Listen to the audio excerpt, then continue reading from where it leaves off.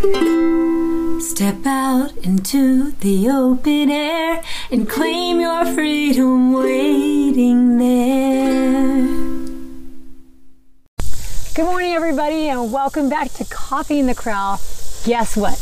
I have an amazing guest here today, and you are going to get to hear a little bit about her story, her passion, and the super cool person she is. So thank you, Adrienne, for showing up today. Thank you. Making the drive out, and she gets to be in the corral. She loves Zell, right? I mean, Zell's like... Yeah. Zell's my new hero. Yeah, it's her new hero. So this is a really cool opportunity. I met Adrienne, let me think. When was it that I met you? I came and spoke for your program a while ago. Yeah, it's been almost a year. Has it? Okay. Yeah. Yeah, so I first met her when I spoke for her program almost a year ago, and she's just doing very cool things.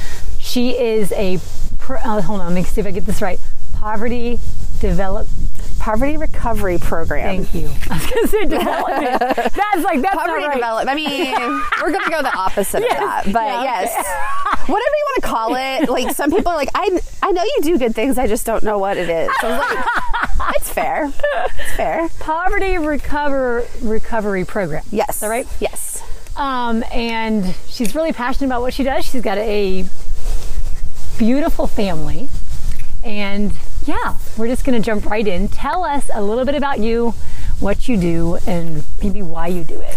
Yeah, so I teach a poverty recovery program. It's kind of bigger than just finance, though. So we have people that sign up. Everything is voluntary, so everybody's there according to their will. They're not like made to do it for court or anything like that, which some programs are kind of like that. Yeah. So we have 5 pillars that we work on. So financial literacy, career and education, communication, relationships, and health and wellness. That's a lot. Yeah. So, and I may have got those wrong, but it's okay because I'm the one that is in charge. I mean, it's probably like that. I'm the one that said poverty development. It's okay. I mean, it's fine. But we focus on all these different aspects. And the thing is, like, we have some people in our class that are not necessarily in poverty. Like, they may have been raised in poverty, but we talk about how you can be poor in other areas of your life. Oh, wow. So the big part of it is that social aspect, like the building a community, building your kind of just like circle of people that you know, like, if I have goals, if I have dreams, if I have wishes, I'm just going to go right. Hello. Oh, I'm so distracted. Zell, it's okay. Zell came over here to say hi. She wants to be in Bridges. She does. So we really focus on all those different areas. And so you have classes that specifically teach about those things. That is incredible. Yeah, like having you come in and talk that one time, which everybody loved.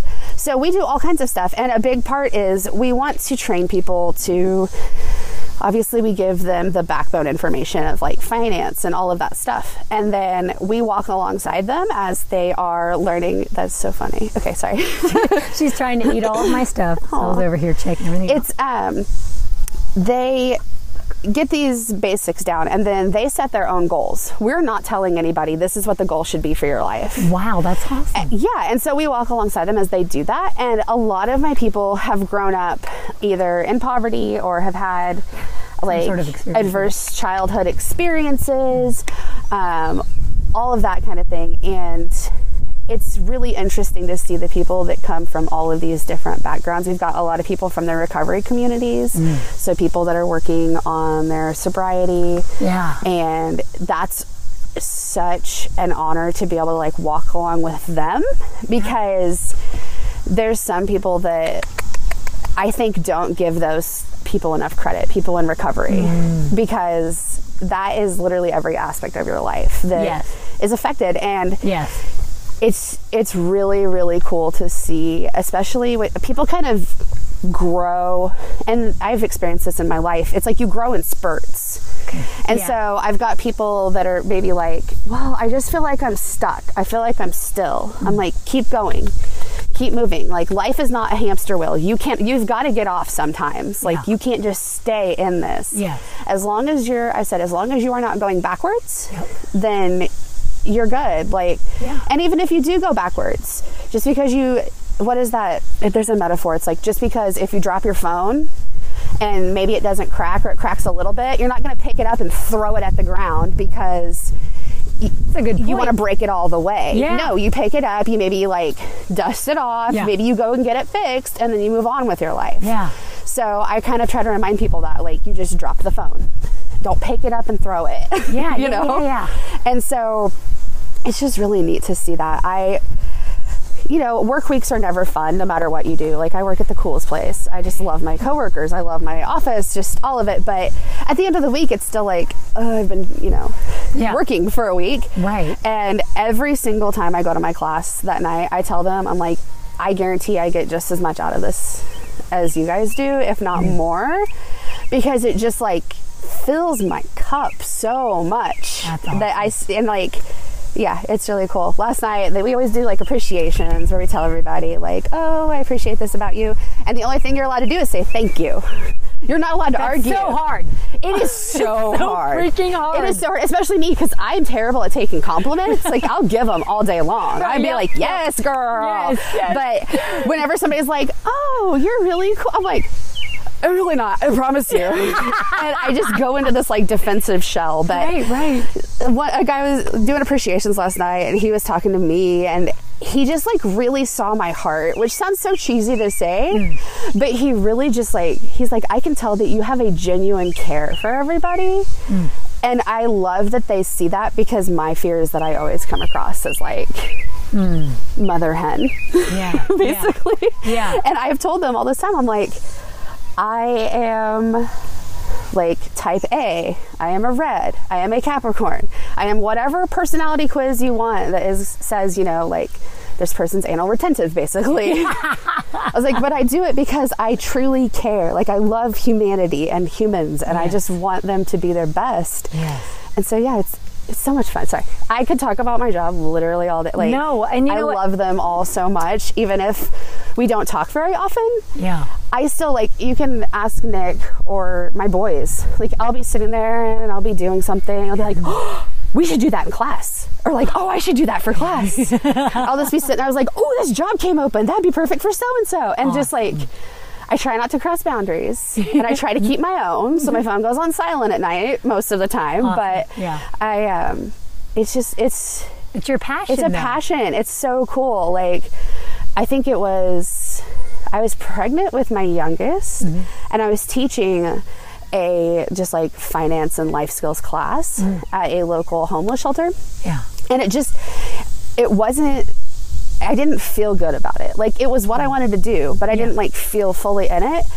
And I told Nick, I said, this is what I want to do with my life. Like, no joke. I said, I wish that I could have a job teaching people job skills, teaching people finance skills, like doing all of that. And then all of a sudden, like, I see this job posted, and I sent it to Nick, and I'm like, listen, pay, not wonderful in the nonprofit world. Right. Which I joke about with my intern especially. And, but I applied, and I was sitting there one day at class, and I just started crying, because I was like, I am literally doing that thing that I was like, this is my dream job. Yeah. And I'm doing it. Yes. And I'm like, you feel purpose. Like, and honestly, like, I grew up, always like looking for purpose, and I was super churchy and did the whole like purpose-driven life. I'm pretty sure I read that book like 4 times, and I'm still sitting there like, this is cap. No offense to people that like believe that that's their purpose, is to be God's friend on earth. But I'm like, if that's the case, you're not a very good friend, because this kind of sucks a lot of the time. Right. So if I can like help people and then take the suck out of it occasionally, then yeah, absolutely. Because none of us chose to be born. Right. And so if we're going to be here, we might as well make the most of it and try to figure it out. And just like being in the mess with people, it's hard. It's true. It's super hard. Like, as you know, it can be rough. And, we have like the Musketeers at the office, the Cry Club. Yeah. But,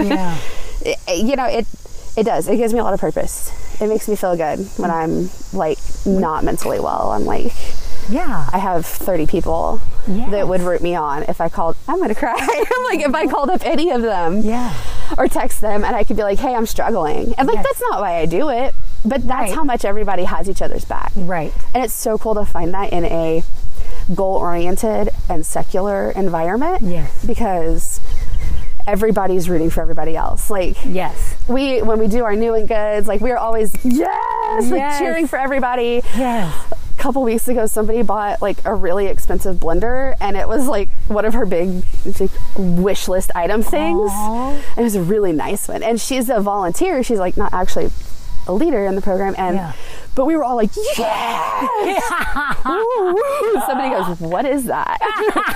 Like, you got to be like a foodie and a cook to get it, but it's a big deal. Awesome. Trust me. So like, we get just excited about blender purchases as we do like meeting those other milestones. So it's super fun. You know, I experienced that too when I went there for that class. I was just like, these people are so genuine. They are. They're showing up because they want to show up. Mm-hmm. They're showing up because they want to change. Yeah. And that's even the thing, like with my whole, you know, freedom for the taking is like, people have to want it. Mm-hmm. You know, and I remember like I came home from that class and told Nate, I was like, these are the people that I want to be talking to. Yeah. Because they're the ones saying, I want to make changes in my life. I want to choose me. Mm-hmm. Like and that was like them showing up and saying like, I am choosing me. This is me choosing me. And I could feel like you've created this environment for them to where they feel safe, mm-hmm. they feel valued, and everybody supports everybody else. Like it's an incredible thing you're doing. And I can totally see why that's so fulfilling to you. Mm-hmm. So maybe tell us a little bit about like, tell us about you. Mm-hmm. And, you know, because I know like people show up in their lives and you can always wonder like, well, what is this person really like? Or what is the story behind what they do? And some people don't have the, and I know you've worked a lot of jobs before this, but you know, aren't in the position where they feel like they can do the things they're passionate about. And so it's just like they're just on autopilot and you just don't really know what their story is and what's going behind it. It's like, I can tell with yours, like there is this beautiful thing that has driven you to desire spreading this healing and this support system that you're creating. So what is that? Can you tell us a little bit about that? Yeah, so notice I got the comfy stance on. I'm like, let's go. Okay. Do it. So, I mean, and it's one of those things where my therapist is like, it's like peeling back layers of the onion. Yep. And I have kept that onion in like a sealed, Ziploc protected situation for like 20 years. And so and then I finally started acknowledging it. But I mean, I'm from the area. I grew up in Carthage, which is smaller than Joplin. But we weren't, I mean, looking back and knowing the statistics that I know, yes, we were below the poverty line, I'm sure. Yeah. My neighborhood was really interesting because it was not gentrified yet. So there was very multicultural, like the only multicultural neighborhood in Carthage. And then like our very white family in the middle of it. Wow. So it was really cool to get to grow up around that. Yeah. My parents were not super religious in like any meaningful kind of way. Like my father would occasionally decide he wanted to like be the leader of the family and get on a kick of like read the Bible at my feet child and like weirdo stuff like that. That's definitely weird. Yeah. And I was just such a, I don't know what, like just this open, sunshiny, just like, I don't know. I just love the world and life and people. And like at one job I worked at, people called me Pollyanna because like I can be super emo and like negative and all of that, but at my core, like if I'm just being me, I would just like run through that field and not care if I tripped and fell because I would be like, oh, it's the sound of music. I love it. You know, and stuff like that's how I have a scar on my knee. I ran down a hill that was a gravel hill because it was steep, and I was scream singing, I believe I can fly. Oh no. And then I did. So that's I love this picture though. Yeah. So that's the type of person I am. Yes. Yeah. And like I just fully embrace the klutz and everything that comes with it. But I was like that. But my parents and you know, my mom, she was getting by. Knowing more what I know and learning what I know. Sure. I think she was doing the best that she could in the situation she was in. Yeah. My father, narcissist all the way. Yeah. Just absolutely. And so it was just, it felt like a lot of that was squelched sometimes. So I say all of that to say like, I grew up in a very racist household. Very racist, very judgmental. I remember in kindergarten, I was like, had this crush on this boy, and he was from India, and I was telling my parents in the seat of the car, I was like, oh, we're gonna get married one day, and his parents own a hotel, and then we can go to India and I can dress up like Princess Jasmine. Aww. And like I had this whole plan. Oh my gosh. And it was like, no, because of like very racist things. Oh yeah, or like you just shut it down. Yeah, just everything was shut down, unless it was like the white conservative fit the mold, be in your good little position, girl, like type of thing. Yeah. And I was the only child, and I'm a girl, obviously, and that was not always ideal for him. And so I tried a lot because I like people. I want people to like me. Sure. I'm a people pleaser. So I would just go along with it and do what I needed to do. And I remember from a very early age, like I would go to church with my grandma because she took me every single week. Like really? Every single week. Okay. Took me to everything because my mom's side of actually both sides of the family, very, very, very conservative, very, very religious. And I remember like, God is love, blah, blah, blah. And then I remember it was something about like Martin Luther King Jr. Day or something like that. And then I was talking about the Bible, and I was super excited to tell my parents like, oh, this, that, and the other about, you know. And then it was, no. And this is like why he's bad and like all this stuff. And I remember in my brain thinking, red and yellow, black and white, they are precious in his sight. I'm like, how can y'all sing that or like cheer me on singing that in a Sunday school program, and then turn right around and be like all these kind of slurs about the people around me. And it never sat right. Like it just never did, even as a kid. And I just remember like struggling with that so much. And so, you know, I said we were in a very multicultural neighborhood. So it was a very us versus them feeling. Sure. So I kind of grew up with that whole like insular, isolated, like I could play with the neighbor kids, but I couldn't like want my hair braided like them or whatever. Cause like my aunt braided my hair, like my aunt came up from out of town and like she had all the cool friends and like she braided my hair really cool. And I was so excited to show my father, and I went and showed him, and he called me a racial slur and made me take it out. What? Yeah. And I was like 5. No. Yeah. Oh yeah. And I had blocked that out for a long time. And then one day I was like, I don't remember, I think I was doing my niece's hair. It's been a few years back. And she was like, oh my gosh, I was obsessed with the movie Aladdin and The Little Mermaid. Yeah. So, and I was like, oh, she was like, oh look, I look like Princess Jasmine. And she was like, she said that. And then my brain went, woo. I hate those like. Yes. All of a sudden that memory. I'm like, oh snap. This is really, so I made sure that her dad was like, you look beautiful, princess. Awesome. Like, right. I was like, look how great she looks. Which they're very supportive and like amazing girl dads. My brother-in-laws are. They're just like, it's the cutest thing. It's very healing for me to see that. I'm sure. And just to have them and be like, you guys can be whatever you want to be. Yes. Like for real though. Give them but what you should have gotten. Exactly. Yeah. And so that was the kind of thing I was raised in, where it's like, it doesn't necessarily look bad. But when you peel back those layers and you see that trauma, a lot of dysfunctional stuff, and there's all of that. Yeah. So like I had kind of told you previously, when I was 13, like the years kind of run together, but basically everything. That's what trauma does. You don't like oriented perfectly. You're like, somewhere in there this happened. Yeah, and I've started journaling some more, and I really want to write a book because that's one of my bucket list goals. That's awesome. Because I love like prose and poetry and stuff like that, and I have always used that as an outlet ever since I learned about poetry. Like when I heard about haiku, I was like, everybody was done for, because I was writing a haiku about everything and you had to listen to it. Like 5, 7, 5, like everything. That's awesome. Is that what it is? Yeah. So anyway, yeah, like it was between probably the ages of like 11, 12 and 13, 14. Yeah. So we had a family that moved in next door. They were very rough. like drugs, extreme poverty. Like they thought we were the rich neighbors because we got to like run our air conditioner sometimes. Right, like, right. Not even all the time, just sometimes. Right. And like we had 2 running cars. Okay. Even though they were like not the best. Nice, right.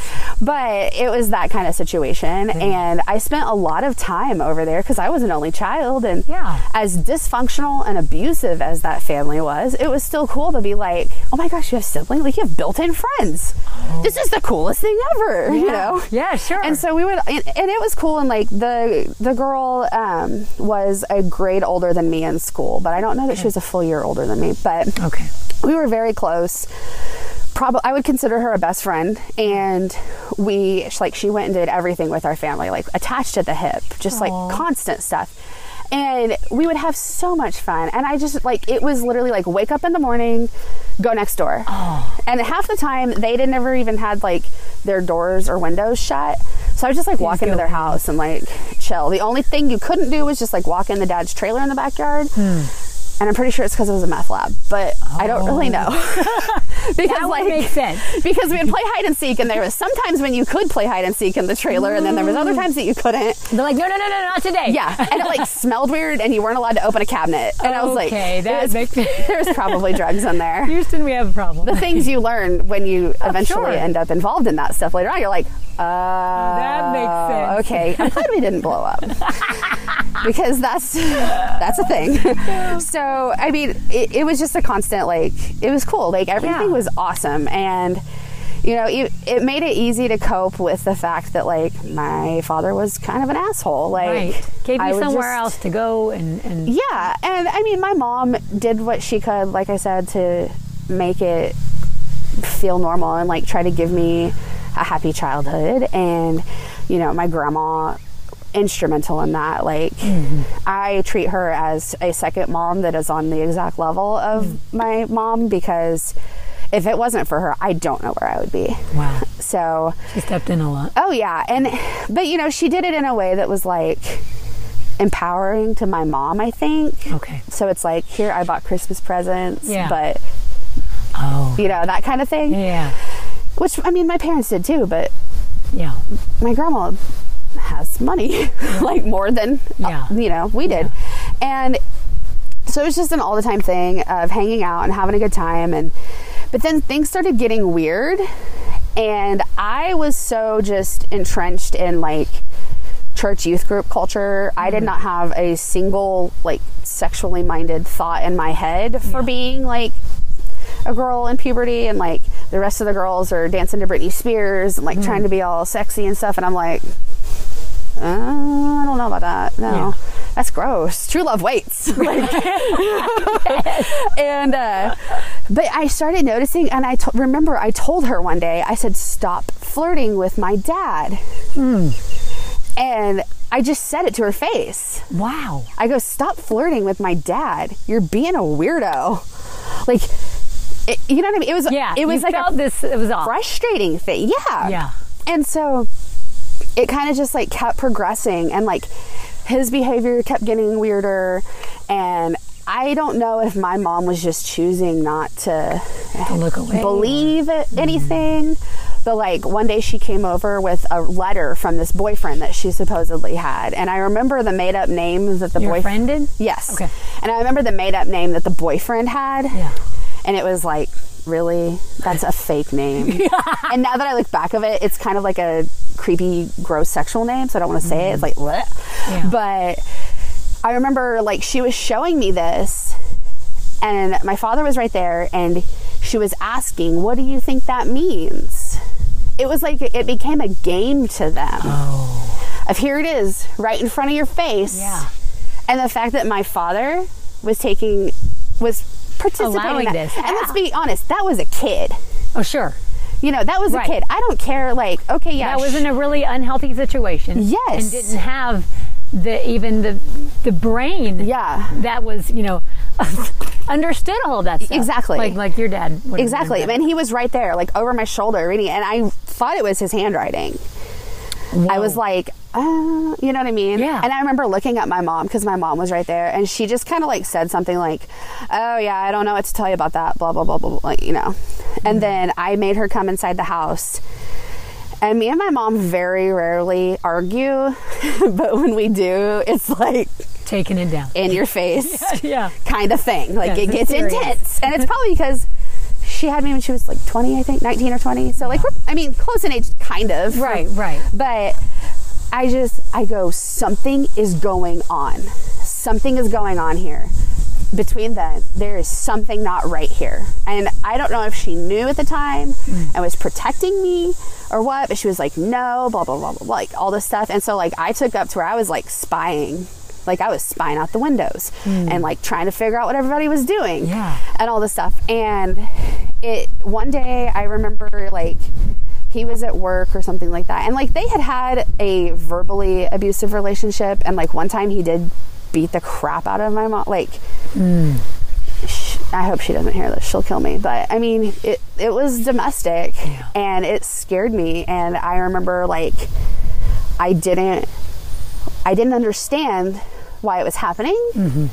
But then I didn't understand like, oh, okay, so he's back like 24 hours late. Like what? You know what I mean? Yes. Like, I get in that. So I was like, I guess it's kind of like when he yells at me if I do something wrong. Yes. You know? Yeah. You didn't have all the puzzle pieces. Right. That makes sense. And so one day he was doing, I don't know if he was at work or fishing or where the heck he was, but my mom's friend came over and they grabbed a bunch of trash bags. And my mom was just like, my friend is here. Grab these bags. Get your stuff in there. We're leaving. Okay. And it was confusing, but it was also a relief because at that point I was so frustrated with like not really understanding what was going on, but I knew it wasn't right. And I've always been one of those people that like justice and what is right, it guides me so much. Yeah. And I think that's part of why I just never really drank the Kool-Aid on a lot of things that was like put. Which is why you started spying when Ron said there's no big deal. Yeah. And I'm like, no, this is, what, I'm nosy as hell. and I've had that since I was a child. My mom would be like, when I was little, she'd be like, stop listening to me on the phone. I'm literally just talking to your grandma. I'm like, about what? What are we doing? Or go to the water park and I'm sitting there like, for the tea. Anyway, so like it was like, come on, let's go. So got my stuff, went to my grandma's, and it was just a really weird time. So you left your friend and her family and all that? We left the house, left my father there. Okay. And was he there when you guys? No. Okay. No, we waited until, and it wasn't until later I realized, like, she waited until he was gone. Okay. And gone for a long time. Gotcha. Because we were sneaking. And at the time I was just like, I don't want to put my stuff in trash bags and totes. Like this is, and I'm just, taking my time. And I'm like, oh look, I found my Barbie pool. And she's like, get it in the bag. Urgency. Yeah, and it's one of those things that I blocked out for a long time because that's really traumatic. Like, to me, it's like, ooh, that's stuff that you see in like movies about. Oh, this poor child. And Nick has helped me see a lot of that too, where he's like, babe, that's not normal. Right. I'm like, but it happened and I'm okay. He's like, but it's not normal. Right. And so... And it's a lot more traumatizing than we realize until later in life, because at the moment, that's all we know. The same thing is like, when that's your normal, you just like, that's what we did. Yeah. And then you find out later, 20 years later, like, oh crap. Yeah. And now I'm sitting here, I'm like, oh, I don't want people to be listening to this, or like my mom to find it and be like, oh, it wasn't that bad. Isn't that terrible though, that we have that concern? Like that's horrible that people would even do that. I'm like, well, it's not great. And downplay it, right? Yes. Because that's what happens. We grow up with it, and it sounds like your mom did that a lot. Downplay things. It's not that bad. Yeah. No, it's not what you're thinking it is. Yeah. And I understand it's coming from a protective place, but it is not a healthy coping mechanism. No. Like, no. I really truly believe that is what it is. It's a protective thing, and she never had that, never learned that because of her, just some stuff that she went through. And so, we got all that whatever. And I'm like living at grandma's house, like, okay, kind of sucks. I don't get to see my father, whatevs, just. Yeah. Things are probably just so much kind of chaotic. That you're like, okay. Yeah. And plus I was in 7th grade. Yeah. And I was a chunky girl in 7th grade. that was obsessed with youth group stuff, and I was in the gifted education program. Mega nerd. Like, life was not easy for me to navigate. Right. As is, let alone, like, is my dad cheating with my best friend? Yeah. You know? Yeah. And so we were just sitting there one day, and we got a phone call, and I think it was me that answered. Or no, it was actually on the voicemail, maybe? I let it pick up, and it was a neighbor that lived next to our house, and was like, hey, you should come over here. The cops are outside and they've got him in handcuffs. Your dad? Yeah. Oh, wow. And, like, what? You know what I mean? Yeah. So we went over there, and I guess my mom took me because we were living with grandma and she lived out in the country and like off a highway, and she didn't want to leave me there by myself. But you know what I mean? Like, yeah. Why would you bring a kid to yeah, but you also don't really know what's going on. Sure. And it's like, just gut reaction. Because if people are like, somebody said, why did your mom take you? It's like, it wasn't that kind of a thing. It was just go. Grab her kid and grab the kid, go. Yeah. Yes. And so we went over there, and I didn't see him because I think they had him in the house or something. I don't really remember. It was like very scary, and like trauma blockers are still up. Right, sure. But I remember the girl's mom came up to my door, like my side of the car door, and my mom had told me to lock the car door. Like, okay. Well, this lady was always super nice to me, Sure. and like kind of auntie-ish sort of. You spent a lot of time with her family. Yeah, exactly. And like, I would clean her house with the kids, and she'd give me a couple bucks. And so I rolled down the window a little bit, and she goes, I think that we have your mom's diamond ring. I think we have your mom's diamond ring. And I'm like, what? Like, I don't know what you're talking about. You know what I mean? Yeah. And then the girl's stepdad came out, and he was not, like, I used to watch him take a handle bottle of vodka and a handle bottle of orange juice to work in the morning. Oh, whoa. And then, like, in his truck, like, throw it in the truck as if you were throwing, your lunch pail.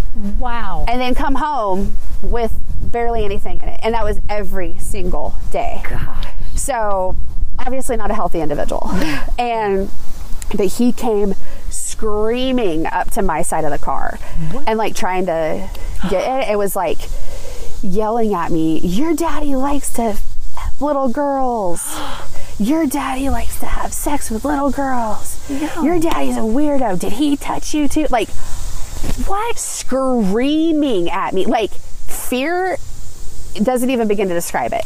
Oh. And just like, and I mean, he was a small little dude, and I'm not saying like I could have taken him, but probably my mom could have if we needed to. But like, it was, in my mind still, I'm sitting here thinking, okay, I understand as parents of that child, like, that reaction there, but him screaming at me and harassing me. As if it had anything to do with you. Exactly. And it's like, dude, I used to come and play at your house all that, like, right. What the hell? And the police made him actually get back after a while and told him that they were going to arrest him if he didn't stop. Finally. But basically, I don't really remember all the details of it, but what I had feared is what was going on. Right. And so I was just like, what the heck? And I remember it hit me, and there's only like one or two other times that I have felt like this in my life, like where the pain that hits you is so much that it is both physical and also like completely surreal, out of body. Yeah. That pain, that just grief of like, I mean, I hope I never experienced like losing someone that suddenly like that, but that's what it felt like. It felt like I lost my family and me and my father and my friends, and just the reality on which my life was built was gone. The rug was completely pulled out from under me. And it was just there. And I just remember just feeling like my whole soul was just flailing outside of my body. God. Like, that is what that pain felt like. And I've always been one, if I get upset, just try to like reel it back in. Like, I told Jennifer one day, I feel like it's like tarps that have like the tie downs. And like if you're driving down the road and the tarp stops, you stop, pull it up, pull it over, like make sure you're all strapped in. Wrap it back up. And I was like, at that point, my tarp was open. It had a hole in it. It was blowing in the lake. It's how I visualize my feelings as a tarp. That's how you know I grew up a redneck. Those were not quality bungee cords that were strapped to that. The life tarp is a lie, is what I learned that day. And, you know, I remember we went to the park because my mom's just like, what do I do? Like, yeah, at that point. And the police department was kind of by a park. And so we went to the park and I got out of the car and I just ran. And I had grown up always like going out and being in the woods with my father while he was like cutting wood for people, and just like growing out, like nature and outdoors is just like my natural habitat, which I mean, technically everyone's, but I happen to enjoy it. Like I used to go and just like pretend all of these things, like the trees were my friends, just like I am a hippie at birth. Like that is just how the trees were my friends, and I would collect like pine cones and pretend I was making potions and just all this crazy stuff. I literally went and just hugged a tree. Oh my goodness. Because it felt solid, and I did punch it some. Sure. But I just remember feeling like the ground underneath me wasn't solid, and like I just needed solid. And so I just remember doing that, and then my mom came over and I was like, just leave me alone for a minute. And she respected my space, and then everything was just kind of like downhill from there. Yeah. Like I remember sitting there screaming at my mom and grandma, I hate him, I hate him, I hate him. I never want to see him again. I don't want to talk to him. Yeah. I hate him. And they were like, well, it's your dad. It's your dad. This is between us, like me and him. This was nothing against you. What? Yeah. And it's another one of those things where like hindsight is 20/20. Mm-hmm. Mm-hmm. And even if the actions I don't think were the direction to take, I can't really fully judge that. Yeah. I mean, I can judge the boundary crossing because I fully believe that if your kids are like, hey, I'm uncomfortable with this, and as long as it's within reason, which I kind of feel like that's within reason. Absolutely. Or anything, or even if it's not within reason, remove them so that they feel safe. Right. And then reason with them. You can't reason with somebody that's in the middle of being triggered or a trauma response, whether you agree with it or not. Right. Which you know this. I'm like telling it to you. Like, no. Yeah. But that's how we treat our kids too. Like, they may be throwing a fit about something, and I'll be like, okay, come here, come on, let's reel it in, calm them down, and then be like, okay, this situation is actually safe. Yes. Like, I know you feel this, but this is the reality, and I'm not going to try to ever change the reality. Right. And she wasn't trying to do that either. It was just, this is your dad, you know. Trying to separate that from saying this is fine. Yeah, this was just between us. Yeah. He didn't do anything to you. But no. And part of it, I think, is he was a very scary person. A very scary person.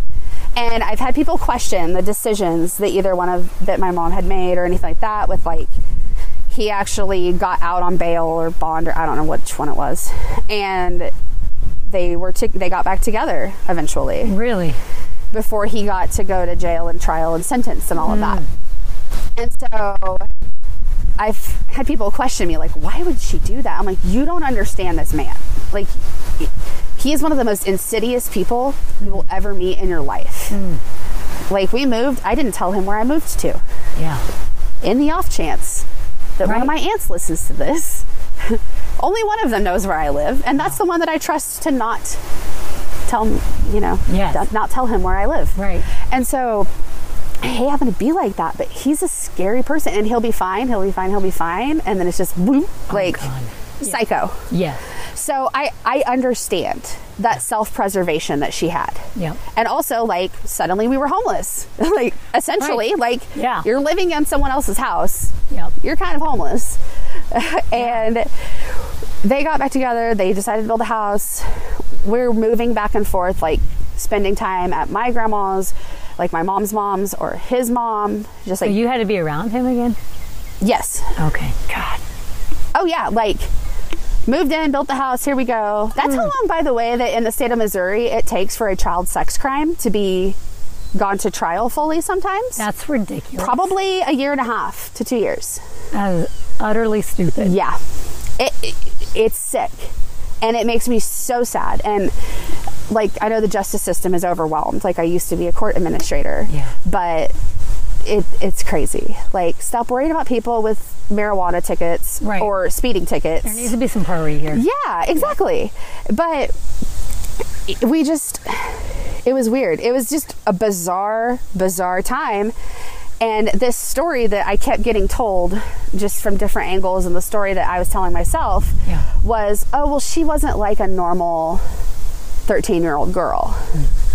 She wasn't like that. Like, she had probably already been abused, or she presented herself sexually. She dressed a certain way. Good. She had a certain body, you know, which all of those things are true. Sure.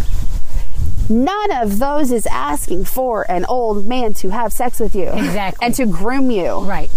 And the child is not responsible. No, absolutely not. Fucking adult. Yeah, exactly. And that is the thing that I would get. So I'm like, this isn't making sense. Yeah. Like, it just, none of it Yep. made sense. But I was having to like tell myself like, well, this is right. Plus then I've got my people that I trusted, and I, again, believe they were doing what they thought was best, but like forgiveness. Yeah. Forgiveness is the ultimate thing. Grace is the ultimate show that you are godly. Yeah. Forgiveness, God forgave you for your sins. You can forgive other people. Right. Oh, really? My 12-year-old self that's never even stolen a pack of gum or said a bad word. What the fuck am I being forgiven for? Good point. Oh, yeah. I'm a glutton because I like to eat a lot of cheese. Or, you know, like the belief is like you're born into so sin. I mean, you just are, no matter if you tried super duper. And that would always hang up with me too, because I never felt like I was like forgiven enough, because I never felt like I had sinned enough. But then when I was in high school, I was like, well, I think we took care of that. Like, I think we got that one covered. I did even it out a little bit. It's all good. The Baptist drove me to be a delinquent. My grandma's gonna murder me. I love you. But whatever, it doesn't matter. Anyway, so forgiveness, grace, grace, like, and so, okay, whatever. And then he was, and mind you, like, this whole time also, I was so desperate for attention from my father. Sure. I didn't get positive attention from him. Hardly ever. He wouldn't wake up on Christmas mornings. Did any conversation happen about, like, when you got back together with the family, the times you did, was there conversation like, I'm sorry about what happened, or was it just like pushed under the rug? I honestly don't think he ever told me sorry.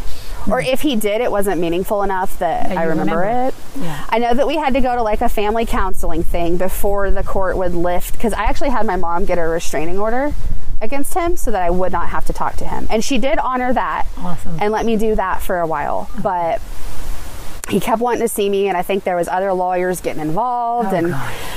There's just a lot of pressure from other places that I didn't know about. Sure. But we had to go to like a family counselor, which was a joke.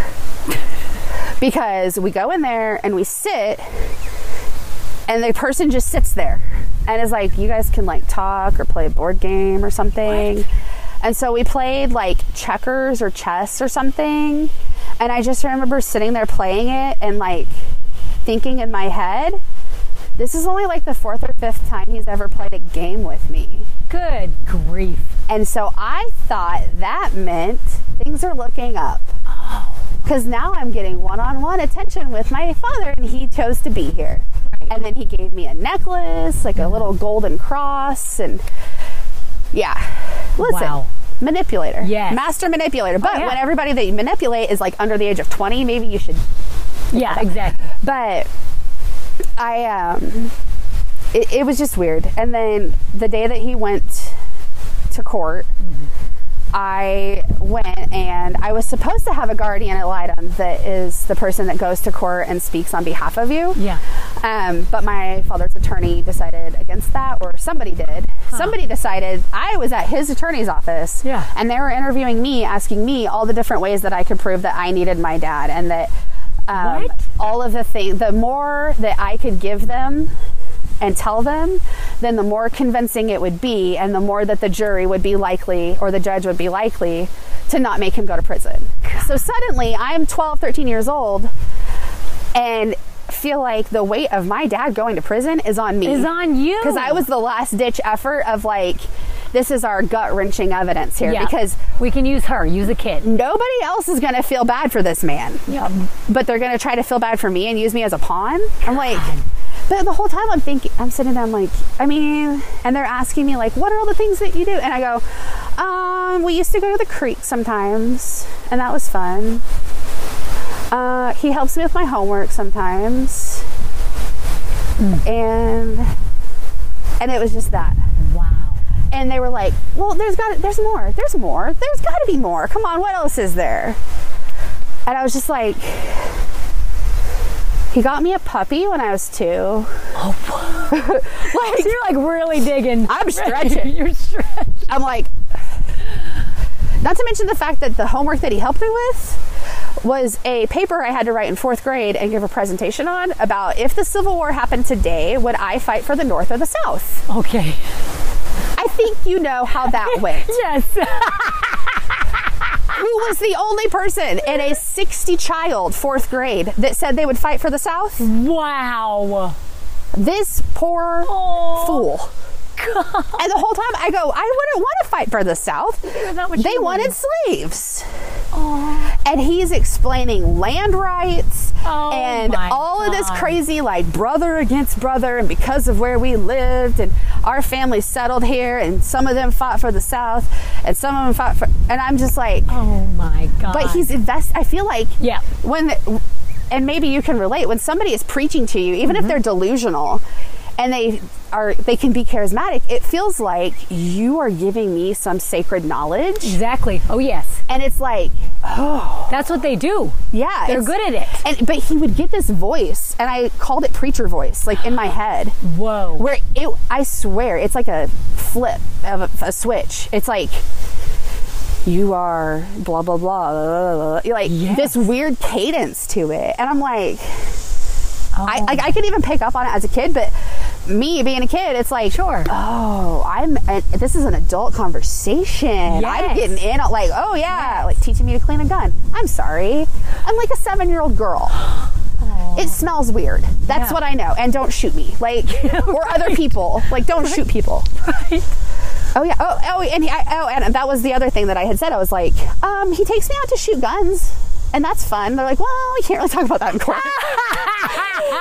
And I was like, but you said I was the next Annie Oakley. Oh, right.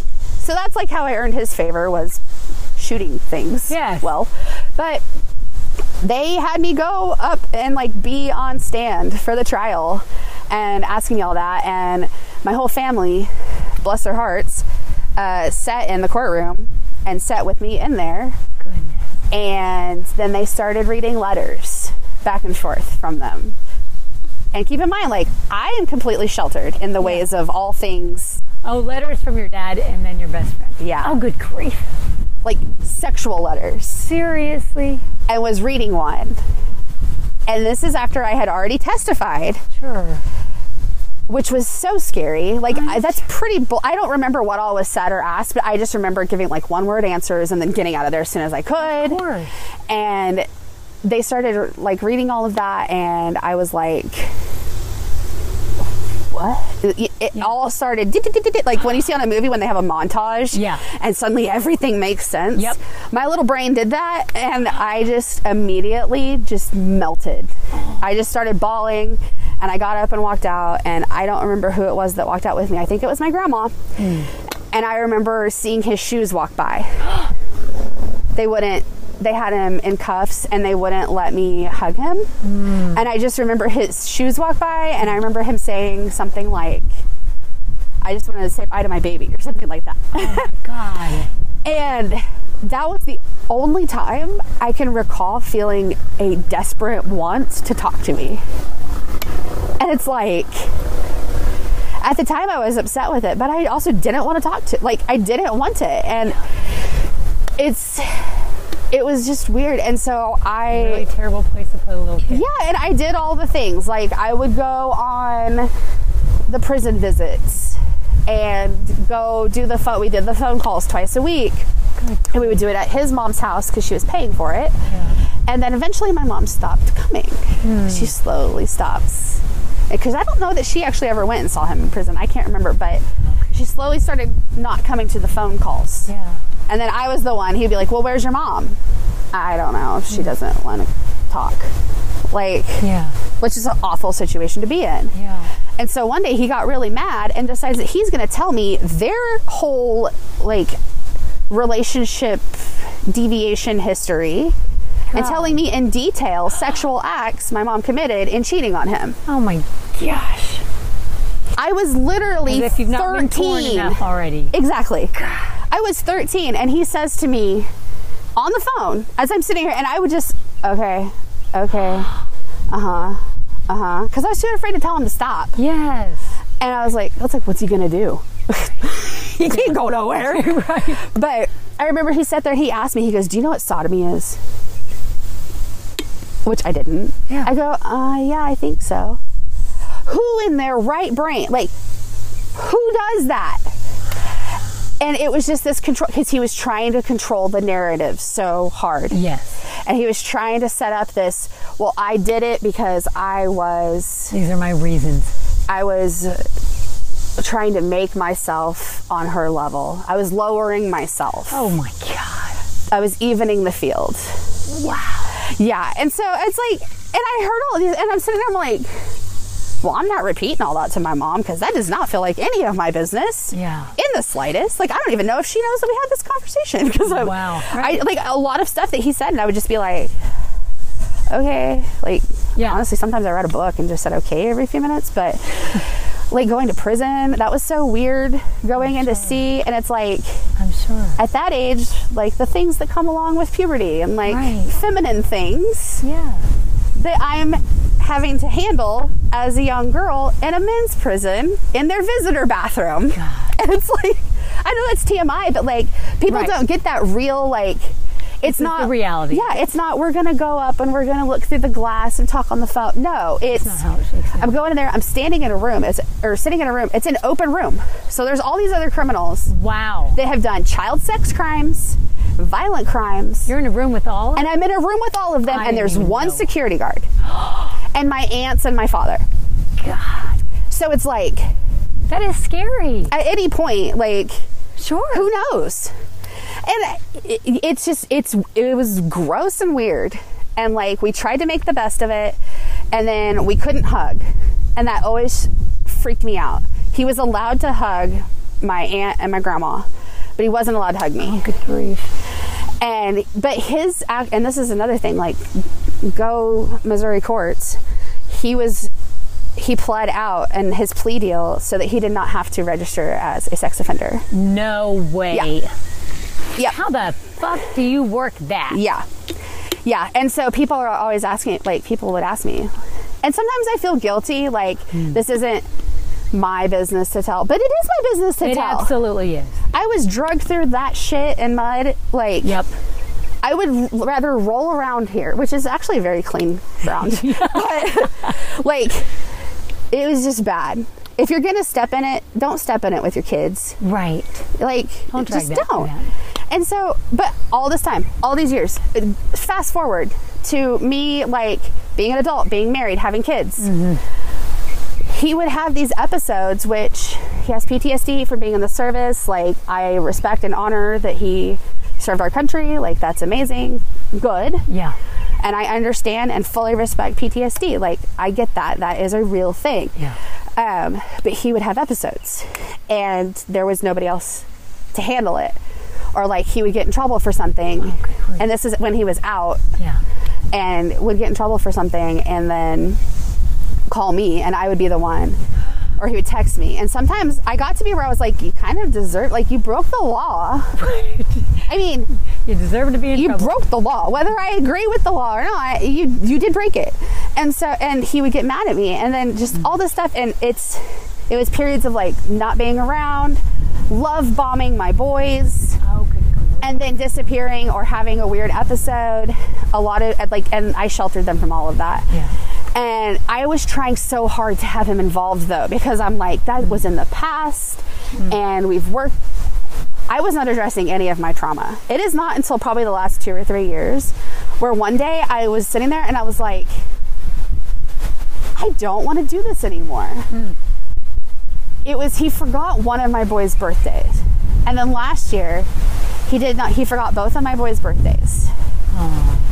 and he has their initials tattooed on his neck, and he loved to show everybody and tell everybody all about it. His grandsons, his progeny is what.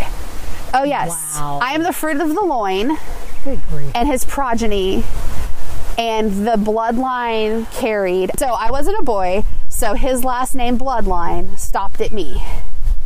And so I would wish and wish and wish Good grief. that I was a boy. Or I sat there and wished that one day when I got married, I would keep my maiden name because I needed to pass on the name. Now I'm like, whatever is the opposite on the end of the alphabet, which I'm pretty close, Yeah. that's what we need. But I just decided, like, I'm done. I am done grasping for attention from this person that does not Deserve it. deserve it. Yeah. He doesn't deserve it. No. He's family. So fucking what? Right. That's where I'm at now. And honestly, like, your story and listening to you help me be so secure in that sometimes, because I was like wrestling with it a lot. And Yeah. my husband's telling There's a lot me, of guilt. yeah, and my husband's like, babe, he was not good to you. Yeah. Overall, horrible. Like, you do not have to feel bad about this. Yeah. Don't feel bad about it. I'm like, yeah, but it's just now, and I went along with it for so long, and Right. blah, blah, blah, and it looks like it's just out of nowhere. He's like, it's not. It's been sitting there. You just haven't opened it up. Like, you Yes. haven't gone there. Yes. And it's one thing for me to hear him tell me that, because my husband's one of the most supportive people I've ever met in my freaking life. Like, I could be like, I want to go be an astronaut, and he would be like, well, I wanted that first, but let's go figure it out together. Let's both be astronauts. Like, I love them about that. Like, we are just the adventure partners in that. And so I love that. it's one thing for him to tell me. Yeah. Yeah. But then, like, I was listening to your story and, like, listening to all this, and I'm like, that is so brave. Like, other people have done this. You can go along with the bullshit for a while. Yeah. But whenever you decide that your time's up with that, your time can be up with that. Yes. And so it helped me so much. Like, I'm so glad. like, I would be crying and I would be listening to it. I'd be like, I was like, they can do it. I can do it. Like, you know what I mean? That's Like, awesome. Yeah, well, we need that. Because Yeah. sometimes we feel like we're a horrible person, and we're Yeah. probably the only horrible person. Everybody else will be fine with this, but we're not. And so something's wrong with us. Yeah. And when you realize, oh, something's not wrong with me. I don't have to say yes to this. I Yeah. can say no. or like, you went along with it for so long. Why now? Yes. I don't know, because one day I woke up and said, fuck that. Right. And that's the only reason I need. Exactly. And then Exactly. I have a best friend that is like my other life partner, basically. And we talk about that a lot too. And she helps me through all this stuff. But again, it's Awesome. different when you hear it from Yes. You think, an oh, outside you're source. just, yes. And so, like, I tell her all these revelations, and she's just like, I've been saying that. I'm very happy for you, and I love you, and I'm proud of you, but yes. Yes. But wait, that's just how we are. Yeah. Yeah. And so it feels yucky. But once I got that out, or like started working on that part, like, I'm more trusting of my husband. I'm more trusting of myself and my decisions. Awesome. I go and do things at work, and Jennifer's actually helped me a lot with this. Best HR ever, even though she may not think it all the time. I'm like, this is what you're supposed to do. You're empowering your employees so that they're doing better at work. That's awesome. But just like talking about it, Yes. but when people say something to me, my guard doesn't automatically go up. I don't know what it is that wrecked my self-esteem with that whole situation. Everything. True. Everything. True.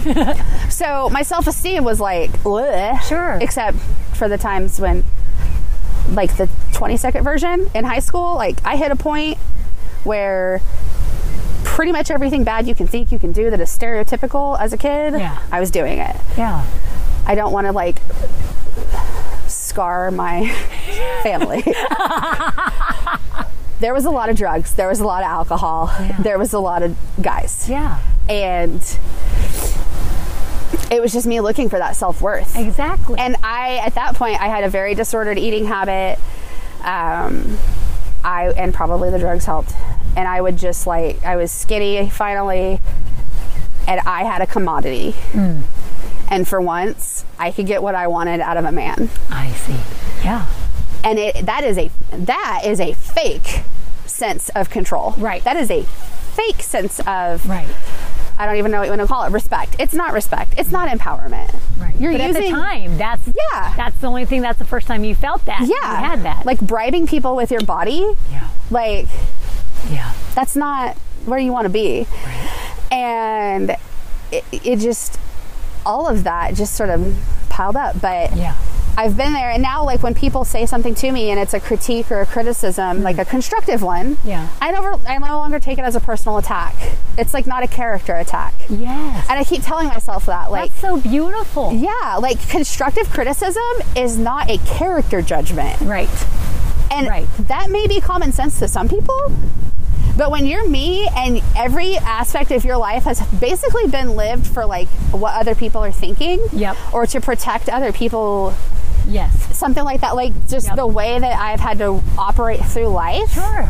Any negativity just feels earth-shattering. Of course. Because I try so hard to have everything up here all the time. Yes. But as I've been learning this, those bricks have kind of just like been coming out of my wall. Like every single time. Like, and I'll sit there and I'll hear something and I'll be like, okay. And I talked to my therapist about it and we made up a plan. Good. And so I call it my parking lot because I love it.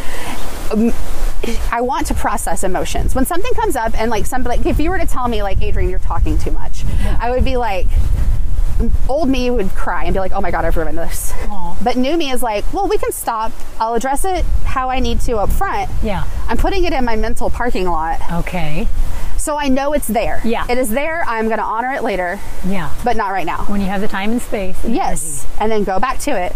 And so I journal a lot. I've always journaled in various ways. So I may like put it in a note in my phone or like write it down. Like I'll just like jot something down. Like, like think on this later. Yeah. And so I started doing that and like doing that on TikTok some. Like in the mornings I'll go and have my coffee and sit there and be like half awake. And, but it's really helped me. And then like as I'm doing that, and I'm realizing I can have emotions about this, but I can also like deal with it right now. Yeah.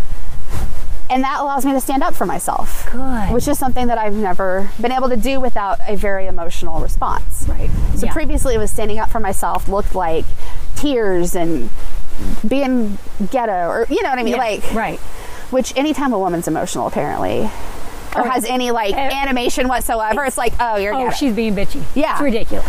It's like, insert Taylor Swift, The Man, right here. I love that song. Have you heard it? The Man? Yes. I don't think so. That is your homework. Sorry. Okay. You guys, Adrienne just told it's all of our homework now. If I got to do it, everybody else has to do it. It's called The Man? Yes. Okay, The Man by Taylor Swift. Okay. My personal Lord and Savior. The level of obsession I have is like not straight, not sane, nothing. I love it so much. Anyways, fun facts. Yeah, just like as I'm standing, like these bricks in this wall that I have built up, are just like coming out, but I am taking them out. Yes. Because used to I'd like let people hear like a little bit of what I've been through. Yeah. Because I carried that as my guilt. Yes. I don't have a fucking thing to be guilty about in that whole thing. You're absolutely right. I spent almost 20 years feeling shame about something I went through that was other people's fault. Exactly.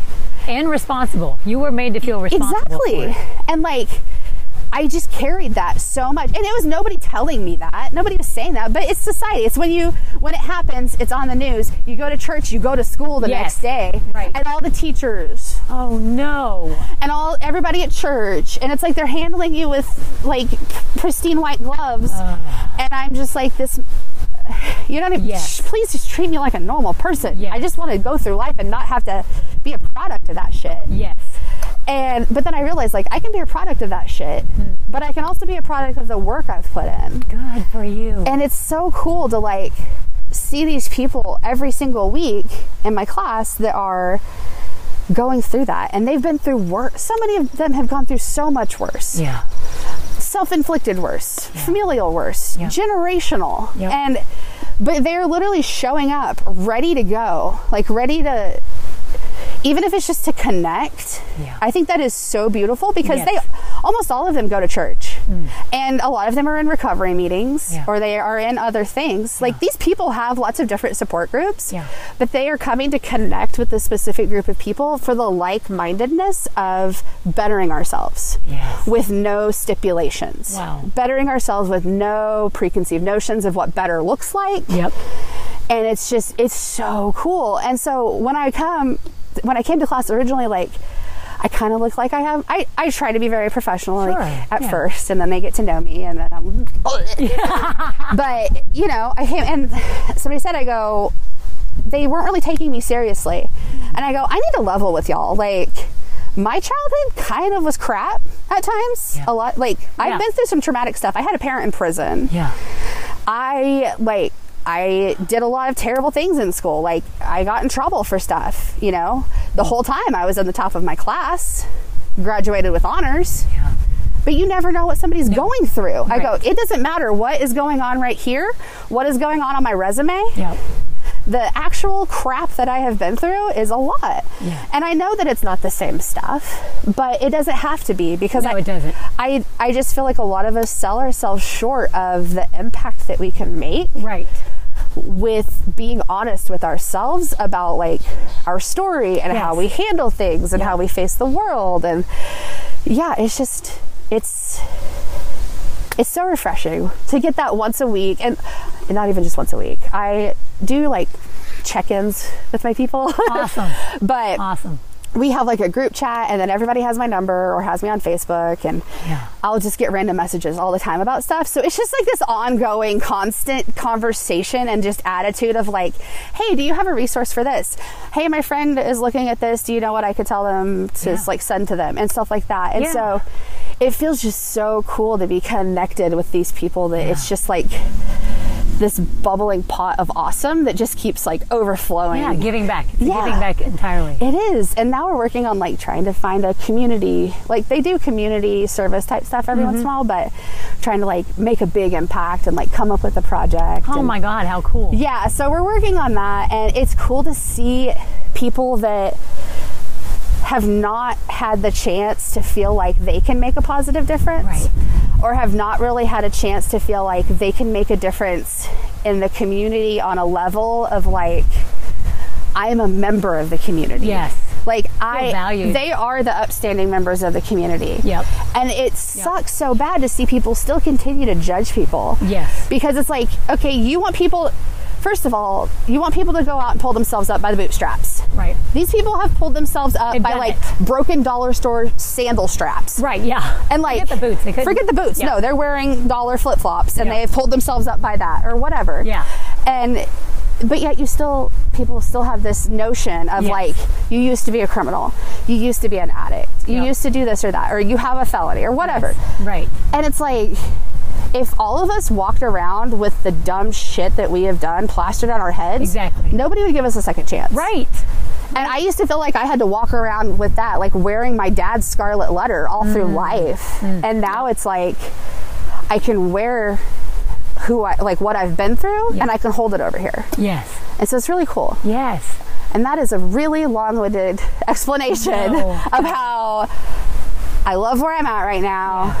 Also physically, I'm like about to fall asleep. It's amazing. I'm like, oh, this is the perfect nap. But I love where I'm at, and I'm continuing to like grow and do all of these different things. And like, I struggle pretty severely with like mental health issues, and I'm not saying it's a cure-all, but like getting connected to other people where you can grow together. It's important. It's important. And that's why I like love what you do, and like love your passion and everything. And because you're just like out here just like putting your heart and everything into the world. Like, we can be awesome together. We can say fuck the trauma together. And like, it's just so cool to have somebody that is so genuine like that. And so I'm not kissing your butt, I promise. No, I know you really mean it. And I loved what you said. I absolutely love what you said about, you know, like, we tend to downplay our stories and the importance of it, because I think about that, like, and that's what I really want for this podcast, is a place for people to bring their stories, because our stories is what impacts the world. Yeah. That is like you said, like we don't have to, it doesn't have to be this thing that defines us. It's not who we are, but it is something that can drive us and can help other people, and it's relatable, and it helps other people heal, and just knowing that you're not alone, like it's our power. Yeah. Really, to be able to take our story and change it from being it's what controls us and keeps us stuck to be able to, like you said, start taking those breaks out. It's taking your power back. It's like saying, you know what? You're not going to be in charge of me anymore. I'm in charge of you. Yeah. And so now I'm going to use this and be able to share it, you know, and I'll never be the person that says, well, I'm glad this happened to me because now I can use this for that. Like I can never say that. I will never say I'm glad what happened to my kids happened to my kids. Like it was horrible and things should never happen. Exactly. But to be able to, like you said, pull yourself to a place of like, you know what? This isn't going to define me the rest of my life. Right. I am going to, despite this, I'm going to step into my power and shine my light in a way that I wasn't able to as a kid. Yeah. You know, that wasn't your decisions and your choices. You were put in all of these, which I just want to say, like, I'm horribly sorry. Like, it made me start crying just to hearing your story because, you know, relating to things that have happened to my children. And as a parent, being able to take the stance and go, oh hell no, oh hell no, you know, like it makes me just like my heart break and go like, I wish you had that because you deserved that, you know. And so we don't have these things and we grow up without them, and then we're like, it's like we have to grow ourselves up basically. Yes. Because we didn't have that nurturing and that healing and that valuing of like, you know what, your concerns matter, I see you, I hear you. So we have to do that for ourselves, and it's shit hard. It is. Oh yeah, and you know as well as I do, parenting while reparenting yourself is like exhausting. There's days where I'm like, why am I so brain numb? Like I didn't do that much today, and then I'm like, oh, I've been with my children for a solid 24 hours. They stressed me out. I was having to calm little Adrienne on the inside and tell her, you're safe. You're safe. Yep. You are loved. You are safe. These feelings are okay. Yeah. While all the same might be like, please do not beat your brother. Please do not kill your brother. Right. Please do not feed that to the dog. Please do not do that. Like, my boys are great. If they weren't good kids, I would be somewhere like locked up for my brain at this point. Because they're wonderful children, but it's a lot. But it's a lot. I mean, and the small things can feel like huge things because we have so much trauma we are dealing with. Exactly. I get that same thing. Like, we're not parents that just like, well, our lives have been so easy, and so now we're like, you're starting from the deficit. Yeah. As a parent. Yes. So, and a lot of times, at least for me, it's not until I'm parenting my kids through different stages of life that all of a sudden I go back to being that age and I'm like, oh shit, I didn't have that. I was just talking yesterday with Jennifer about how I love to do horse stuff with Tanae, my oldest daughter. Like, we do horse stuff, and it's just one of the things I love. And then I started crying because I realized, like, my mom and I would have had that had we not joined the cult. We sold our horses, and that was a beautiful part of our relationship that didn't have to go. Like, we could have had that our whole life. It would have been amazing. She loved horses, and I inherited that love from her. I grew up watching her with this, and so I didn't even realize. Like, it's just one of those things where there's things just hit you out of nowhere, and you're like, shit, like, that hurts. That's painful. And being able to give that to my own kids is huge, and that is healing. But it's also having to go back and allow myself to grieve what I should have had and I didn't have. And being like, it's okay to be really sad about that. You actually should have had that. You know, and yes, I can give that to my kids, and no, I'm not going to stay in this sad place forever, but we do need to allow ourselves to heal, and it's hard. It is. I don't like to feel. I don't know about you. I don't. I always am like, I don't want that right now. I don't want feelings. I tell my best friend that all the time. I'm like, I'll listen to that later. I don't want feelings right now. And she's respectful of it, but I know it probably drives her batty because she's like, this is important to me. And I'm like, I don't want feelings right now. But I love you. Or like, I don't want to watch movies because I don't want to feel that way. But yeah, it's just, it's hard, but it's important. Yes. And it's just breaking this generational stuff. Right. And that's how a lot of my class people are so ahead of me. It's like, oh, I paid off a bunch of debt. Like, I was the first college graduate from my family. Like, those are cool things. Yeah.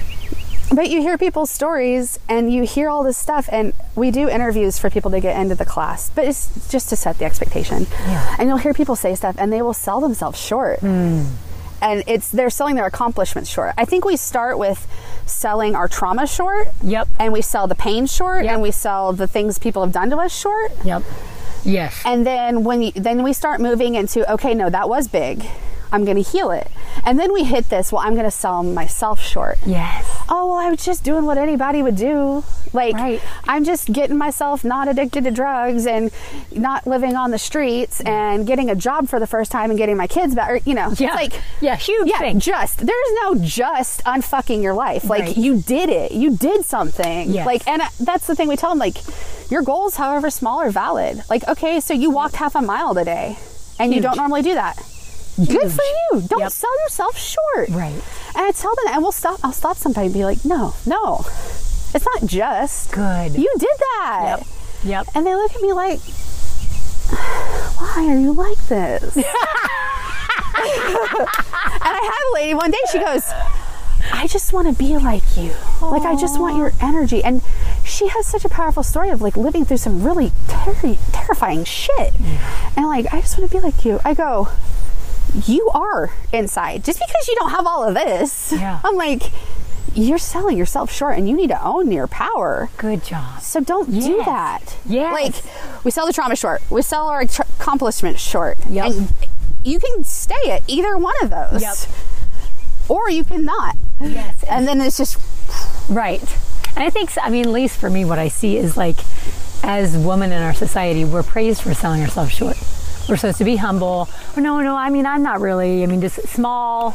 All those things. Mm-hmm. Like, so if we step into our power, we look bitchy, we look controlling, and it's like, those are all fucking lies. Yes. Made up by a man. Yes. To control. Yes. So it's hard. You have not only trauma, but you have our society that says, no, play it small. Be small. You look better. People will love you more. Yep. You're more lovable if you're just like, oh, I'm just, Yeah. Don't give me the glory. Like, no, take the fucking glory. You did the hard work to get where you are. Exactly. And there's some quote out there about not making yourself small so that other people can feel big. I don't know where it is, but that is something I've struggled my whole life because, like, I have a big personality. Yeah. And so I feel like since I have a big personality and I have a large body, I'm just too much. Gotcha. I'm just too much. And my whole thing is, like, if I was a man... in this size of body, right. Nobody would think twice about it. Nope. You're exactly right. It's like, oh, that's so-and-so. Look at you, big guy. Yes. Look at you, big man. Like, right. nobody, if somebody walked up to me and was like, look at you, big girl, I'd be like, yeah, exactly. Oh, sorry. I don't know if I can do that. You're fine. You're good. At this point, I'd probably be like, yep. But it's a completely different thing. And like people, that's a whole other topic of like people feeling like they have to tiptoe around the truth. Yeah. Like, no shit, I'm fat. I know this. You think I don't have to put myself in chairs and put clothes on my body? Yeah. Do I like it? No. Yeah. However, this is the vessel that's getting me around day to day. I'm working on it. Good job, Adrienne. Thanks. It's like I'm working on it. Yes. I may be working on it this much at a time. But it's because still I have an angry toddler in my head all the time that's like, no, pay attention to me. I want to be comfortable. This is not comfortable. Bitch, just walk up the stairs. Like, what is the deal here? Drink some water. But no, I love water. But it's why are we shrinking ourselves? Because society says be quiet, be small. Yep. Be small-minded. Yep. Do all of this. But also do the most important work of literally raising all of the humans on the planet. Exactly. And deciding you want small minds raising the future generations. Right. What? Why? Yeah. And so I have found a group of friends that maybe we don't all agree on, like, political things or religious things. Yeah. But I have surrounded my people that are raising good humans. Awesome. Because I'm not saying I'm a perfect parent. I yell. My car's a mobile dumpster. Half of the time when my kids go to school, like, I've had to run the jeans through the dryer a few times. And no, I am not a perfect mom. I apologize, though. Right. That's what matters.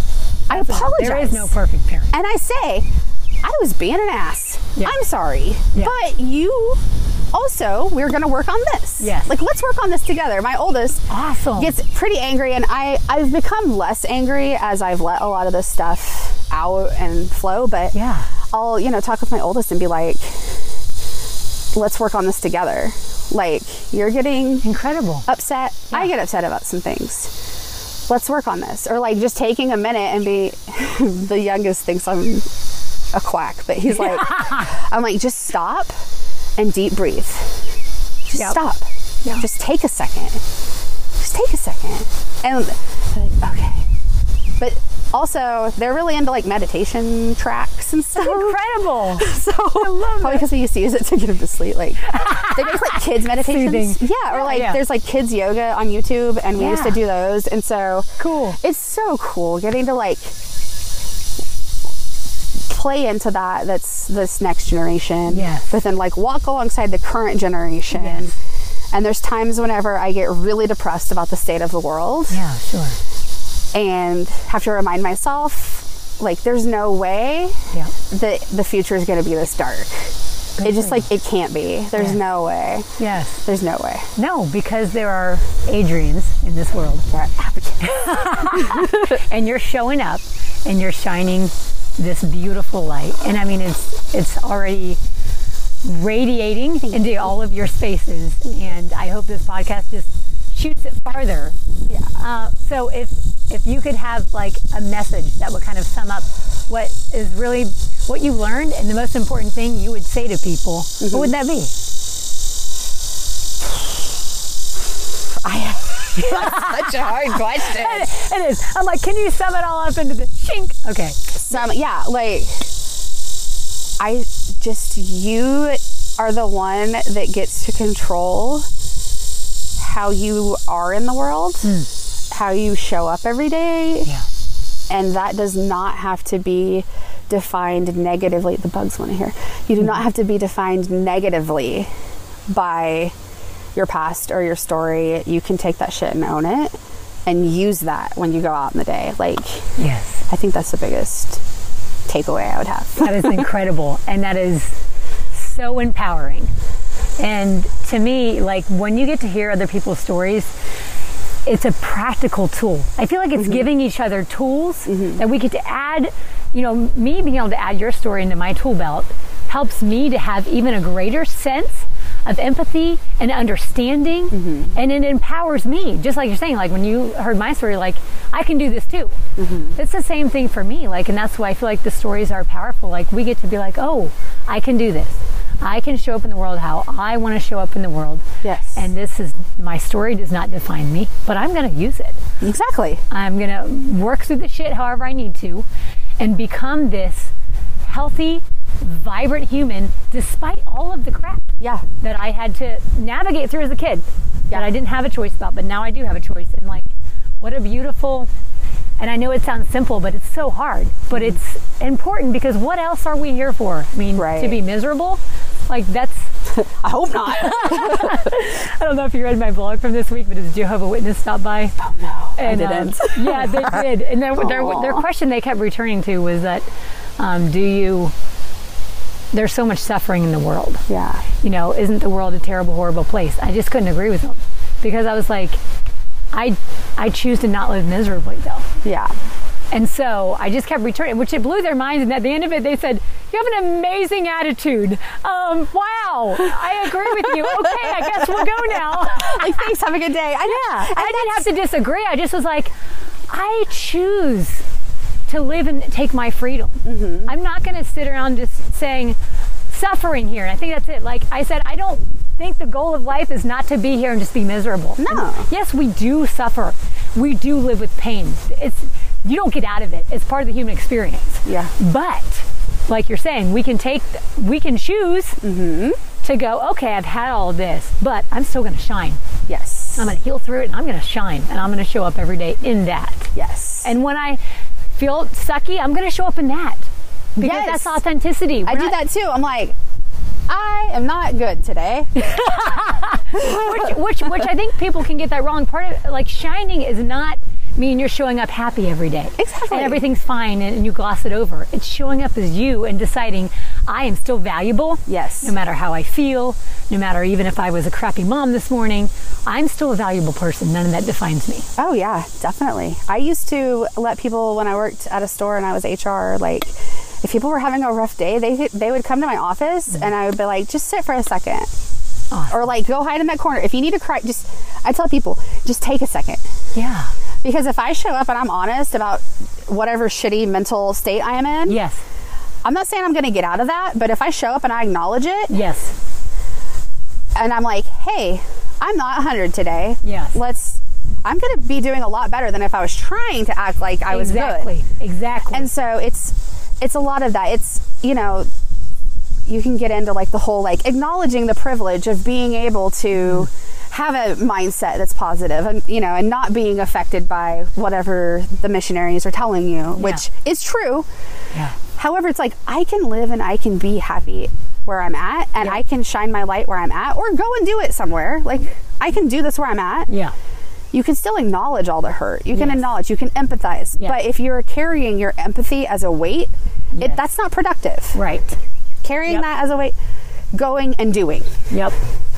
I get, and you know, the people that go to door, they're going and doing how they know. Sure. As long as they're cool about it, which it sounds like they were. Exactly. Then it's like, okay, cool. Yeah. But yeah, you have to show up and just do it authentically. Yes. And that's the gift that we give the world.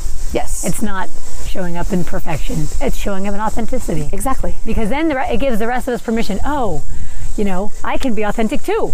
Yeah. And then we're all happier in our workplaces. We're happier at home. It's a gift to the world. It is. And you are a gift to the world. And thank you for coming today and for valuing this podcast, even though I know it's really small right now. Listen, I'm always encouraged because like you're one of the biggest fans. I'm like, okay. I am the biggest fan. I'm just kidding. Okay. I don't have to be the, but I'm like, I'm up there. Okay. I know. I'm always like, oh, podcast day. And then you're like, I'm like, I get to work. Is everything okay? Are we okay? Is everything okay? Why isn't the podcast out yet? Are we delayed? Is it a technical issue? Is it a human issue? Oh, it's okay. It's fine. And then it's like, did you listen to the whole thing? No, I listened to half because I listen to half of things and then I pick that other half up later when I need it. Yeah. Which probably doesn't help your numbers. So No, you know what though? But that's what keeps me coming back out here. Yeah. And I remember that. Like, you know what? There are some people that this is meaningful to. And so anyways, I am very grateful and feel very honored that you shared your story with us. Thanks. And I know it's hard to share our stories. It's vulnerable. Yes. And especially when you're like, it's going out into the world and you're like, it's just scary. And I don't want you to think that I take it lightly. So I just wanted to make sure that you knew I really am grateful that you wanted to share with everyone because I know that your story will be impactful to people. Thank you. So thanks. You're amazing. Thank you. Keep doing what you're doing. I'm gonna try. You're gonna try. And you're gonna be amazing. Thanks. Okay, everybody. I never know how to end these. Thanks for coming. That was cool. I did hear the bugs. Stop. They did. Adrienne was sharing her message. You guys have to like maybe rewind if you didn't hear that. Adrienne started talking about her message to the world, and the cicadas were like, and then all of a sudden they went silent. They wanted to hear the message. So I am a full believer that nature is connected to us and that we are a part of nature. And I can tell that because I also noticed how Zell came over here right in the beginning to say hi to you. She checked up on you. Did she like come behind me? I thought I felt her behind me. But she was really, I'm telling you, like she was really respectful of your space. She's not usually respectful of people's spaces. Like she felt that you needed a support, but not too much. So horses are so intuitive. Isn't that cool? Yes. We love you guys. Thanks for coming. And we'll see you next week. And if you ever see Adrienne, you should just like high five her because she's super cool and super brave. Thank you. So we'll be back next week. Until then, peace out. Hey everybody, Jennifer here. Thanks for taking the time to listen to my favorite woman, Abigail's podcast. We are so thankful that you've chosen to spend your time with her today. Please take a moment to like, subscribe, and share with a friend. And don't forget, check out her blog at biketotype.com and her website at freedomforthetaking.org. I promise you're gonna love it. If I wrote it in a song, would you believe it more? If I busted out the lock, would you open the door? If I dare to speak my truth, would you still value me? If I reach my hand to you, would you reach yours back to me? Darling, there's no reason why you should have to hide. Step out into the open air and claim your freedom waiting there.